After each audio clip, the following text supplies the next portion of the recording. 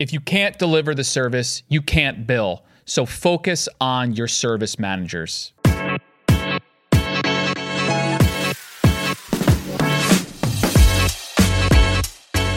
All right, welcome to the Field Famous podcast, brought to you by Field Routes, a show that shines a light on the field service industry and the dedicated professionals that grind every day on their journey to success. I am your host, Christopher Fasano. Before we begin, I just want to remind everybody the best way to receive new episodes of this podcast is to subscribe to your favorite pod player. Now, whether that's Apple Podcasts, Spotify, iHeartRadio, wherever it is you listen to podcasts, you can listen and find this show. It's also available, this show, on YouTube. So if you prefer to watch the interviews and see it that way, please subscribe on YouTube. And last but not least, please leave us a 5-star review. That way other people will find the show a bit more easily, obviously, if you're enjoying it. But we know you will, because we have another great guest today. So let me introduce our guest. Our guest today is Phil Cooper, the CEO, Chief Transformation Officer, which I love, by the way, of Transforms. Phil, are you ready to be field famous? Hell yeah. Hell yeah. So Phil and I were just talking before we got on about, we got to start with the Super Bowl, because Phil is a diehard Birds fan. He's an Eagles fan. I am a Giants fan, but apparently that dynamic he's used to, because his wife is a diehard Giants fan, and I'm saying, man, that must get tough on Sunday sometimes. Every day of the week. Every day of the week. So Phil, he's going to be at the game, right? You're going to be at the Super Bowl. Is this your first Super Bowl? It will be our second. Your second Super Bowl. Okay. Yep. Did you see the Eagles win yet? Have you seen the Eagles win? In Minnesota, yes, we did. Okay, you did. All right, so this is great. So you must be, and you said that you're a section leader, right? Yeah. And what is the absolutely. responsibilities of a section leader? Well, one responsibility is you try to let people that come in with opposite team's jersey not to get killed. So. And in Philly, that's you really got to take that. I try to coach them. You got to take that seriously. But my real obligation is just to get the section everyone round, to going. lead the cheers, do the Eagles cheers, and Yep. my wife wants to know how I don't hurt my body parts, which I do. And you're in full gear, right? You're green faced. Yeah, I guess. So I get painted on night games, playoffs, and Dallas. Do you do that? Who does that, by the way? So I have a great friend who's an amazing artist back home. Tried to get her to come out to Arizona. She's not here, so the whole painting thing in Arizona, it will be a little bit tricky. But I'll get painted on Saturday, and I'll be in my war paint, ready to go. Nice. And nice. Yeah, Hell yeah, that's what's up. It'll be the deal. Well, by the way, the kids turned out okay. The kids are fine. You know, I was going to say good luck, but. You know, as a Giants fan, I mean, you know, Chris, my wife can hang. Good luck, Phil. I hope you do real well. I hope you do well. Chris, Laura can hang out with you. That's Let's go, quite Laura. all right. Let's go, Blue. All right. So, Phil, people, they're like, Chris, you started talking about this before you told us who Phil is. So, Phil, introduce yourself, please, and let us know. You know, this is in the context of what you do. So, give us a little background on yourself and how you got into the space. Yep. So. I am I grew up in the pest control industry. So I was the second generation owner of Cooper Pest Solutions back in Lawrenceville, New Jersey. And we grew to the the largest privately held pest control company in the United States, in New Jersey, and 20, out of, and 54th largest out of 20,000 in the United States. So we had quite the operation. I started with, gosh, when I came in, we had about 7 people working for us. We ended up with 110. Wow. We did well. Really cool. And went from there. When was that time frame, Phil? When was that? So came in 84. Okay. And grew to $11 million, by the time we sold in 18. Okay. What I can tell you, Chris, is that, a lot of bumps and bruises on the way, lots of learning lessons. Of course. But I'm pretty confident, that, if we were in that same trajectory over, 34 years now, that we would. You're would it be the first guest where the phone goes off? So you're all good. Don't worry. And of course, that was, it typically happens with Eagles fans, so it's all good. Don't worry. I had it on mute, and that didn't quite work, did it? No, it doesn't. Just like most Eagle fans, mute doesn't work, Phil. You can't work. Can't mute them. Can't mute them. Sorry, doesn't work. Go ahead. So in the meantime,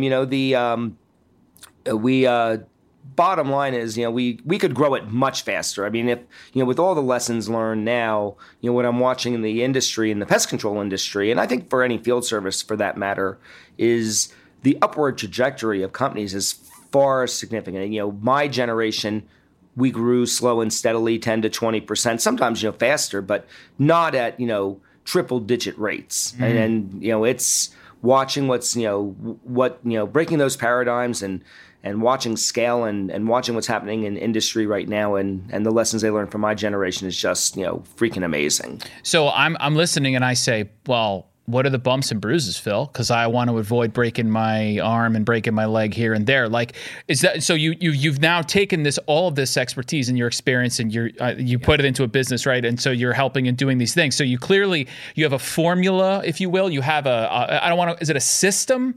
Tell me how you put it into. So we've really thin sliced into one segment of field service, whether it's pest control or a security, at your home, or whether it's landscaping. Every one of those companies has technicians in the field. Right.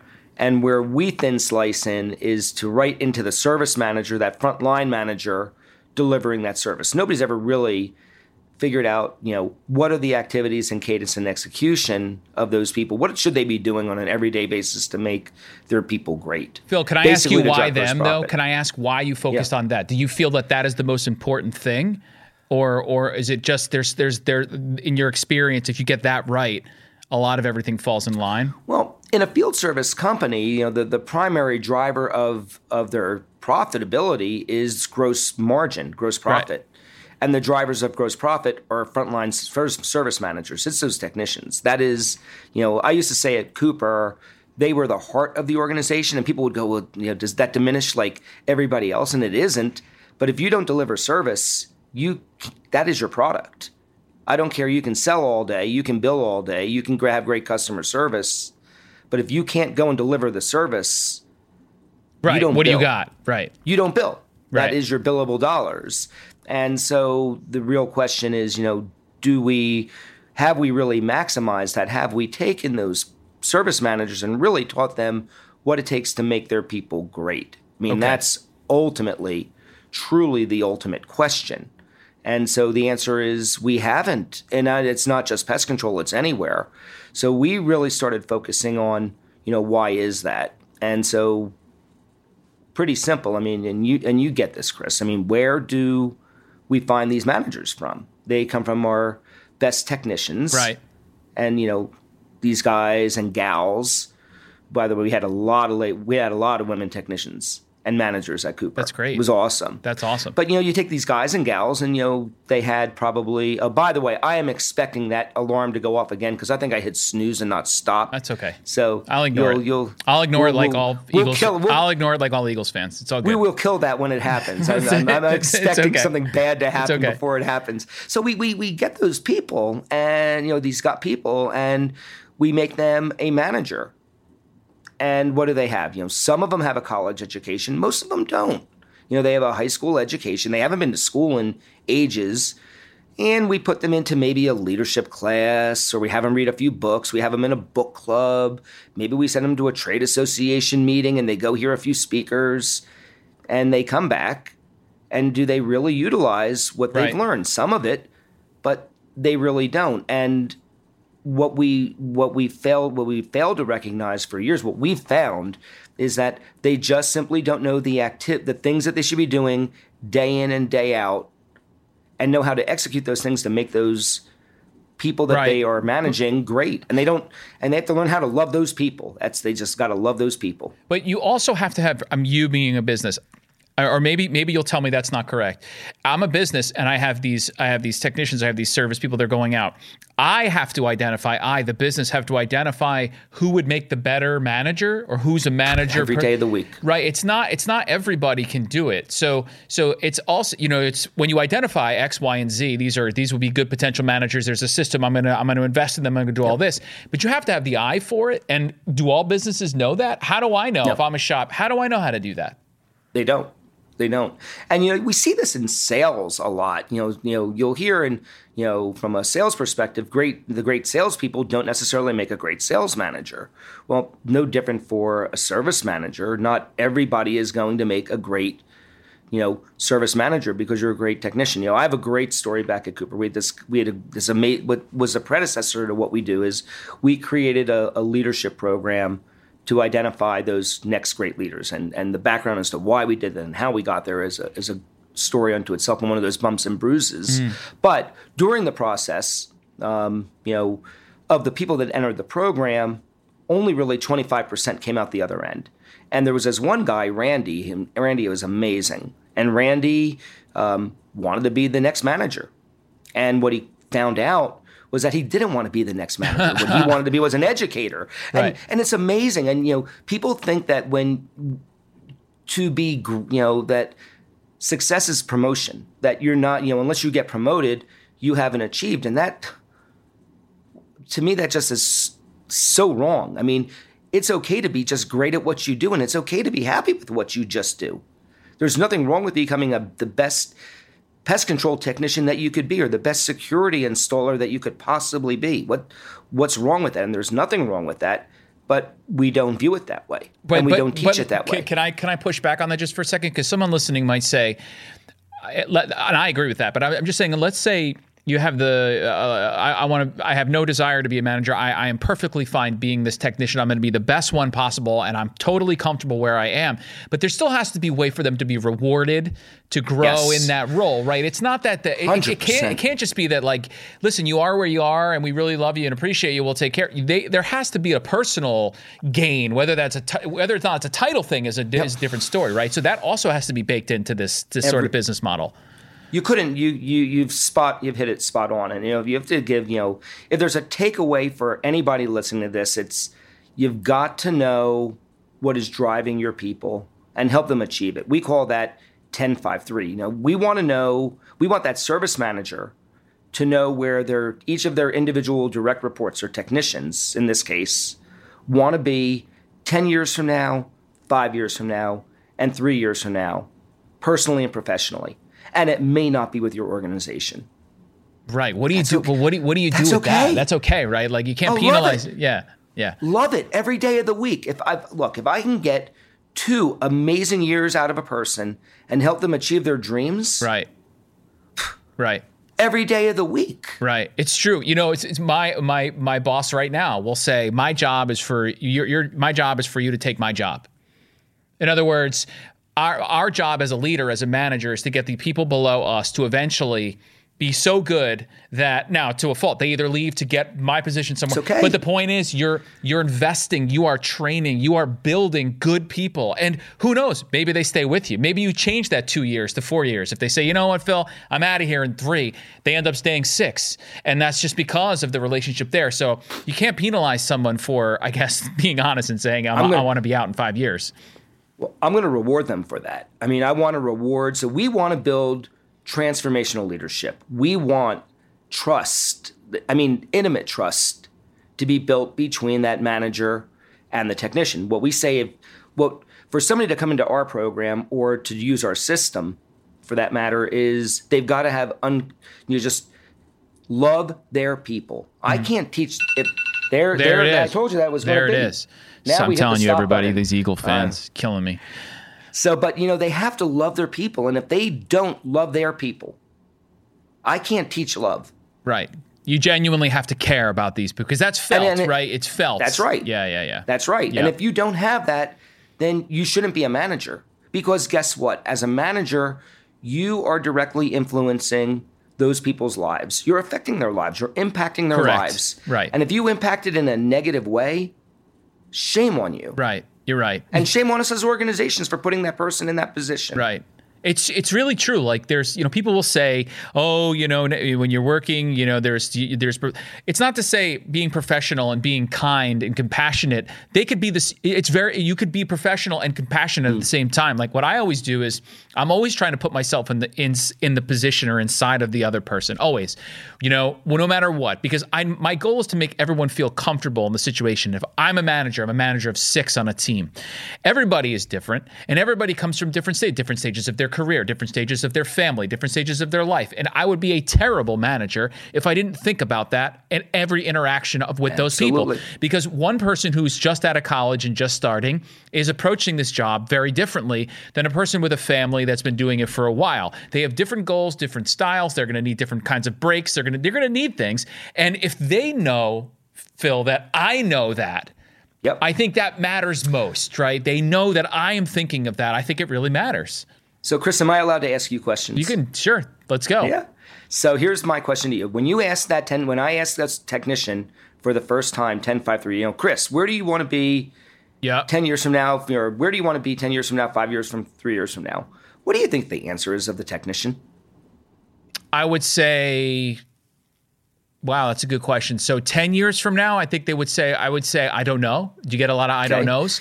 So what did they say? So let's say they say, I don't know for 10 years. What do you think they say 5 years from now? 5 years, I would say 3 years, they would say, I want to be a manager. I would say 5 years, 5 and 10 are I would say, I don't knows. 3, I would say, I want to be a manager. Nope. Nothing? None of them? Their answer is, I have no freaking clue. I haven't thought past tomorrow. So for all 3 levels, they have no idea. They have no idea.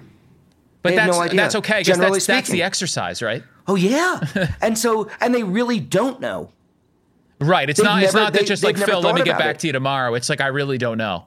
They're they're trying to have, some quality of life and put food on the table. Right. And make good for their family. And, they're humping it every day of the week. Right. And they've never thought that far. And so... Wait, Phil, do you find that the people that actually have concrete answers to all of those 10-5-3s versus the people that don't, do you find the outcome of those two to be any different? Meaning, like, you'd rather... The fact that they have no answer to the 3 might be better than for the people that have defined answers? Yeah, because what happens is when that manager starts, working through it with them and giving them homework and having them go back, all of a sudden that the technician is like, oh my God, somebody actually cares about me. I mean, we want them to, if I said to that technician, who was your, it's a year from now after they, this is all going on. And I said to them, who is your favorite manager, that you've ever worked for? It better be their current manager that is doing what we're asking them to do. Right. Right. Yeah. Because if it's not, then why not? Right. That's the immediate question, right? Why not? And what we have found, and look, I mean, we work one-on-one with managers, but it's not going to be that. We are right now we're going to change the narrative of the way service managers are developed. And whether it's going through our program by ourselves or having a company self-implement or simply reading the book, I'll have a book published in September. And wow, congratulations. That's amazing. That's awesome. It's way cool. And, the objective here is not that somebody has to do accelerated gross profit. That's the name of our program. But it's to take the principles away and just start doing them. Mm-hmm. Start giving the managers the love that they need so that they can give their technicians the love that they need. And it's not just reading a book or taking a course. It's learning the tools that they need, and applying the activities, the daily activities, with the right cadence and executing them well and building that muscle memory. It's the application of what they learn. And that's where everybody goes wrong, Chris. I mean, we have people take courses, but they don't learn how to apply it. And it's applying the learnings and doing it day in and day out to get those technicians what they need so they can be great. And then to take that 10-5-3 and that's just one slice. That's one of 24 tools that a manager needs. And that's the problem. They don't know what they don't know. Right, exactly. They don't know what they're supposed to be doing every day. Exactly. To your point of answering your question, like, I have no idea. What about someone who says, all right, yeah, Phil, I got these are my texts, and the consensus is that Chris will make a great manager. He'd make a great service manager. We really threw things out, I think, blah, blah, blah. But he's one of our best right now. Technicians is one of our best. So if we switch him up or remove the role, what are we going to lose there? So is that short-sighted? It's no, you find someone that can excel here and you'll fill that in. There's 2 things that happen. Yeah. I mean, that's everybody gets worried. We're going to lose our best technician. We're going to lose all this production. Right. I feel this happens on a lot of decisions where you want to move someone up, but they need someone to do the role still. So what do you do? Or the other problem is that, we look at, they don't have any service managers and they say, oh my God, we're going to, it's just overhead. They're viewing this as, we're going to pay somebody, 75, 50,000, 75,000, whatever it is in that range that a service manager makes, generally speaking. And, well, where's that money coming from? Right. And where we say it's not it should be billable, coming if from, you will, right? Kind of thing. That's right. Right. And what we know is if we get the right person, we'll go back to that in 1 second, but if we get the right person, and there's a lot of right people, by the way, the majority of their technicians are the right people. Okay. So if someone says to you, Phil, like, I got nobody who can do it, you would say, I think that's bullshit. Wrong. Yeah, right. Okay. It's wrong. That's wrong. It's bullcrap. Right. Yeah, right. That's what we said at Cooper, which was the genesis of this. I went to my man. We were getting ready for exponential growth. And I said, Dave, who's up next? And he goes, we have nobody. I said, well, who do you think? Nobody's capable of doing it. Yeah. And within 1 year, we had 6 people ready to go. Really? Fighting for jobs. So then that was like the genesis of the thing there, with the way. And they all became great, and they're still there 4 years after sale. And that was one of the reasons Terminix wanted us. Yeah. Because we had this depth of right, leadership. Of course. And we had leaders if I saw waiting. That. Yeah. Smart. Yeah. Very smart. So the majority of people probably can make great managers, but it may not be the best technician. Right. Not necessarily. Right. You're saying it's the right person, and you think that on a team of techs, there are plenty there. They just there's 2 things they need to have. One, they have to be, they can't be stupid. I mean, there are some stupid people in this world. They've got to have, they got to be able to learn. So they don't have to be, a rock star learner, but they've got to have a desire to learn, the desire to get better. Most people have that. Most. They have to be able to love their people. So that rules out a few.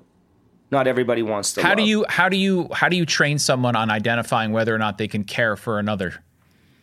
You just as a feel, see like it through actions. Right. So we actually will take, so when companies come to us and say we don't know who's up next, we'll take 4 people, 4 technicians, and we'll put them through 8 weeks of just some classes and activities. And what we're just seeing is aptitude. Are they listening? Are they learning? Can they absorb the information and then go do the activities and apply? Do they listen? Yep. Or are they excited? Yep. And that's what we're looking for in 8 weeks. And that'll sift out. We'll figure out, of the 4, one usually will stand out, and then another one will be probably, a little bit more work and is a little bit more clay. And there's probably one that maybe could do it, and there's one that isn't. And it doesn't always work out quite that way, but more often than not, you'd be shocked. It usually works out that way. And so, the first one is ready to go, and the other one you start working on slowly. So you're working on, the backfill, because you're going to need another one. Yep. Right. And then of those 4, and then that person that's identified then goes into, our program. And if, they're doing it through us, they're going through, it's 24 months, and people go, oh my God, 2 years? It's going to take 2 years to get a manager developed? And my answer is no. You're going to see results in 16 weeks, and you're going to see it. Right, but there's an ongoing component to it. That's right, because it's spaced learning. I mean, there's a lot to learn to really do it. But what the coolest part is, Chris, is return on investment, because everybody, it's, if we're going to spend all this time, there better be a return. We know, and we can show it. We show it through metrics that if you're doing this, the team their net margin, their gross margin will move 2 to 4 points. And for the average company, that's $50,000 to $100,000 a year per service manager's team. Right. Would you want your margin to move up? Yeah. Would you surely every day would. of the week? Yeah, of course. And if you were investing $20,000 into that manager, and you could move margin for that team by $50,000 to $100,000, would you do it? It's a no-brainer, right? I mean, why wouldn't you do that? Oh, and by the way, that manager also is going to have people waiting for jobs on their team. There will be no... Right, like I want to be on his team. I want to be on her team. Right. Right, and so what is our industry face right now? We don't have enough people because we can't get our work done. Yep, and you can't keep people. Yep. Well, no, that doesn't happen, because if your manager's loving... Right, but that's what you're saying. That's how you but that's how unaddress the problem. Don't ever let them leave, right? Because they have no reason to want to leave, because I'm with him. That's right. One of my favorite reads is a book that was written by Richard Haddon, which is "Contented Cows Still Give Better Milk," and it's one of the best reads out there, because it starts with your people. So Phil, when and you're now, I mean, you must have these data points. Like, what size or at what stage of a company should start to look at this and they come to you in your business and say, we need help? Like, do you say you got to be a certain size, you got to have a certain team, you got to be a certain size? Like when is the appropriate time to really do this? Is it best to do it from the very beginning, or do you want to wait till you have some form? When you have 2 or 3 technicians. Yeah. So early.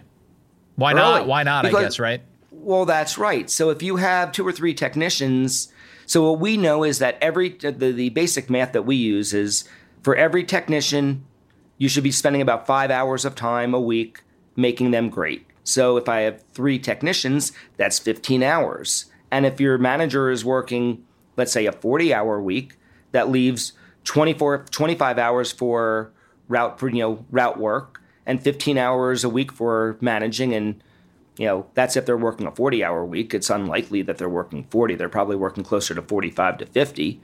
And, it's funny. And what we also see in the smaller companies is a lot of these supervisors are paid hourly still, which blows my mind. And they're working 40 hours, which also blows my mind. A typical service manager, it's a 50-hour week and it's a salaried position with some incentives. But I don't care one way or another. But if I can make those technicians pay for themselves, all the work that I'm not doing in that 15 hours is absorbed by those other 3 technicians. Right. It's that simple. Yeah. And not only absorbed, they're doing more because their productivity goes up, their happiness goes up, their customer happiness scores of their customers goes up. Their people that they're referring into the company, by the way, we expect every technician to refer in 2 people a year if it's working. At minimum of 2. Wait, say that one more time. And you expect every go ahead, say it again. Technician to refer 2 of their friends, family, or some they're going to find every year. So and you're saying if you create that environment where that technician loves it wants to be there, why wouldn't they or why shouldn't they bring 2 people in, right? That's the logic. I call that the acid test. It's if they're not bringing in 2, then they really don't feel the love. Right, exactly. And you go to the manager for that. That's right. Right. Yep. That's the measure of the manager. How, I'm talking real metrics. I'm not talking like, correct. This isn't just, I think. This is like, no, look at these numbers. That's right. So if I have 3 technicians and they've referred in 6 people, the likelihood is that 3 of them will be, will sift through the interview process. And I don't need, and unless, that company is, if there are people that are loving it that much, they don't need to hire 3 a year. Right. They're going to have people waiting. Right. Oh, and then the manager's job is to keep those people that they interviewed that already have jobs that can't come in now, right, and keep them engaged. Yeah, and they're just waiting. They're just like when a position opens up, it's like all they have to do is a background check. I mean, everything is ready to go. Which is the exact opposite of the phenomenon right now. What's going on, right? Right now, it's like, where do I find them? I don't know where to go. Every single person, Phil, that I've talked to so far in this show, it comes up at some point. It comes up hiring, retaining talent. It comes up all the time. It always is coming up. So this isn't going away. So why not why not create a place and an environment where people want to come to you and are waiting to come to you rather than you trying to always find someone to come to you? Chris, go outside of field service. I also am an EOS implementer, and I was talking to one of my clients this morning, which is a private equity real estate firm, a company called First National Realty Partners in New Jersey. And they went from, in the last 18 months, from 34 employees to 150. Now, it's not field service, but, how is it that they don't have a problem finding talent in a market where nobody can find anybody, where this morning I had to wait a half hour in a restaurant that was only a quarter filled because they had no servers to serve us. But how does that company do that? And the reason they do it is because they do exactly what we've been talking about for the last half hour. They love their people and their people love that company. And all they do is bring more great talent into that company. And they're growing at this crazy clip. And they're just banging it. And, you just need to, but we're saying, okay, let's, on a service level, field service company where the lifeblood is that technician base, the people in the field. Yeah. So you know what? Let's just focus and let's dial in on that. And if we can solve that problem, it makes life a lot easier for a field service company. Yep. Yep. Let me ask you this question, because you have the experience in it, and people that have done it. I always ask because Nowadays, people I talk to that get into field service, whether it's pest or it's lawn or something, they get into it, they start up a shop, they want to grow it, and their goal is to sell it. Like some are legacy. Some people have it in their family. Some want to keep it there. Some want to have this for long. But some want to get in. Maybe it's their second crack at business. Maybe they retire. They want to go and they want to build a business and sell it. And this is going on in the space. Obviously, right now it's happening. It's always happened. And the question I ask is, and in my previous life and career, I've sold a business, and I remember that process, and I didn't go into the business thinking I was going to sell it. So that's my question to you is, if you think that's your end game and you're out and you say, I'm going in this to build a profitable, nice business to sell, do you go in with a different approach as you would if you were just going to start a business and hoping to make some money? Or is your advice, no, you just run a good business and the end game will find you? Or is it a different approach in how you would advise a business in that way? The best advice I ever received was, you build your business to sell it. That doesn't mean you're going to sell it. That means if you build your business to sell it, what you're trying to do is create the greatest value. Right. And if you can get your valuation up, then you're going to have a solid business. That means having great process. That you have this great vision, and you know exactly where you're going. That you've got great people, and you've got this really strong leadership team, and you're built to scale. And if you do all those things, then business becomes more fun because it's not as headache driven. And so the smartest people in this world build their companies always that they could sell it. But that doesn't mean if I want legacy and I want to keep it in the family for 4 generations, I should build it the same way. Right. I mean, why would you not? Right. I see what you're saying. Like what, like if you build a sound business that you can sell, then it'll be a sound business for you to keep and run right through generations. So the only difference I would say is, maybe, if you're trying to build it if you're truly looking to sell, then I might want to drive revenue faster, and I might have to, I might drive more cash into the business so I can 10x it. Right. But the systems and the underlying principles I don't see any difference. But, what you're seeing now is, I love watching the industry right now. Every paradigm is totally being broken. And I had this discussion this morning with one of my great broker friends, Lance Tullius. And, I was saying to Lance, what you're seeing right now is companies growing at exponential rates that we just never saw before, because there's different way, they're just approaching it differently, and you're seeing companies come on the scene and get to 10 million, 20 million, 30 million like that. Mm-hmm. And so if you're building it to sell, you might accelerate that. Correct. But you're still maximizing value. So correct. I think there are some different approaches. Right. But the process is interesting to me, because I'll never forget that, in conversations when shopping, being able to demonstrate a process and obviously there's a financial component to it, obviously, but how you're staffed, how you're built, can you sustain, can you scale and continue to grow, and what you have, it's one thing if you're handing somebody something that's taped together and this company now wants to take it and build it out. But if you have it all done and it's processed nice and you can scale, it's much more desirable. Why wouldn't it be more desirable, right? But process is the key to that piece. Yeah, I think if you went and asked any of the industry, in the pest control industry, you've got Dan Gordon and Stuart Oust and Paul Gianamore and and again who I just mentioned, Lance. If you ask any of them, they're going to give you all the same. They're going to give you the same answer every day of the week from a broker perspective. Building value is about process and depth. Companies want the revenue is great, but if they see a company that really has all those other things down, the value goes up. Right. Right. It's not just that top number. It's not just about that revenue number. I know it matters, but on your X it matters. But you really want to look beyond that, right? Which goes back to what we goes back to the again to that field service. I mean, again, I think that's where the paradigm changes. We can show things and it's pretty cool.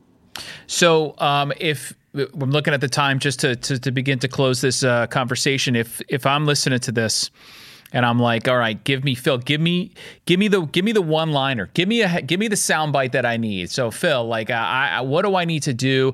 I'm in here, I'm trying to run this business. This is my year. 2023 would be the year, hopefully, for your Eagles and my business, and I'm going to crush it this year. What am I doing? If you had to give me that one thing, what are you saying to me right now? I want you to focus on your service managers.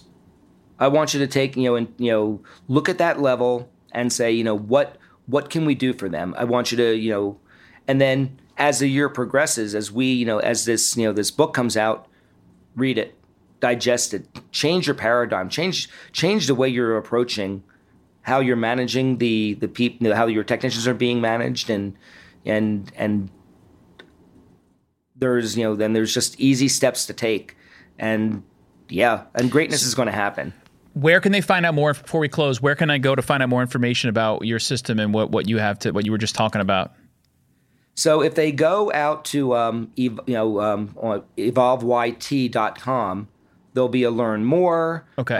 We'll be putting out there, a pre-sign up for the book when it comes out. Okay. So Evolve YT. If you're watching on YouTube, you can see on Phil's shirt, he's got the logo right there, EVOLVEYT.com. I want to thank Phil. Phil, thanks so much, man. Are you down there right now? Is that where you are? You're in Arizona right now, or where are you? So I'm in Arizona at some pest control associated pest meetings, okay. and then you're going to be journeying over to the Super Bowl on Sunday. Yeah, and we'll be hardcore on Sunday. Hardcore. It is a long week, Chris. Let me tell you. I imagine it's a long week. I hope it ends nicely for you. But I just want to. So thank you for doing this, man, and everybody out there listening. Make sure you go to BeFieldFamous.com to learn more information, and tell your friends to subscribe. Apple Podcast, Spotify, and remember, your success is fame worthy. Come tell your story, Phil, my friend. It's a pleasure meeting with you and talking with you. And I'm going to say, thanks, Chris. I hope your Eagles do it, even though inside it's killing me to say that. So I appreciate it. Thanks a lot, man.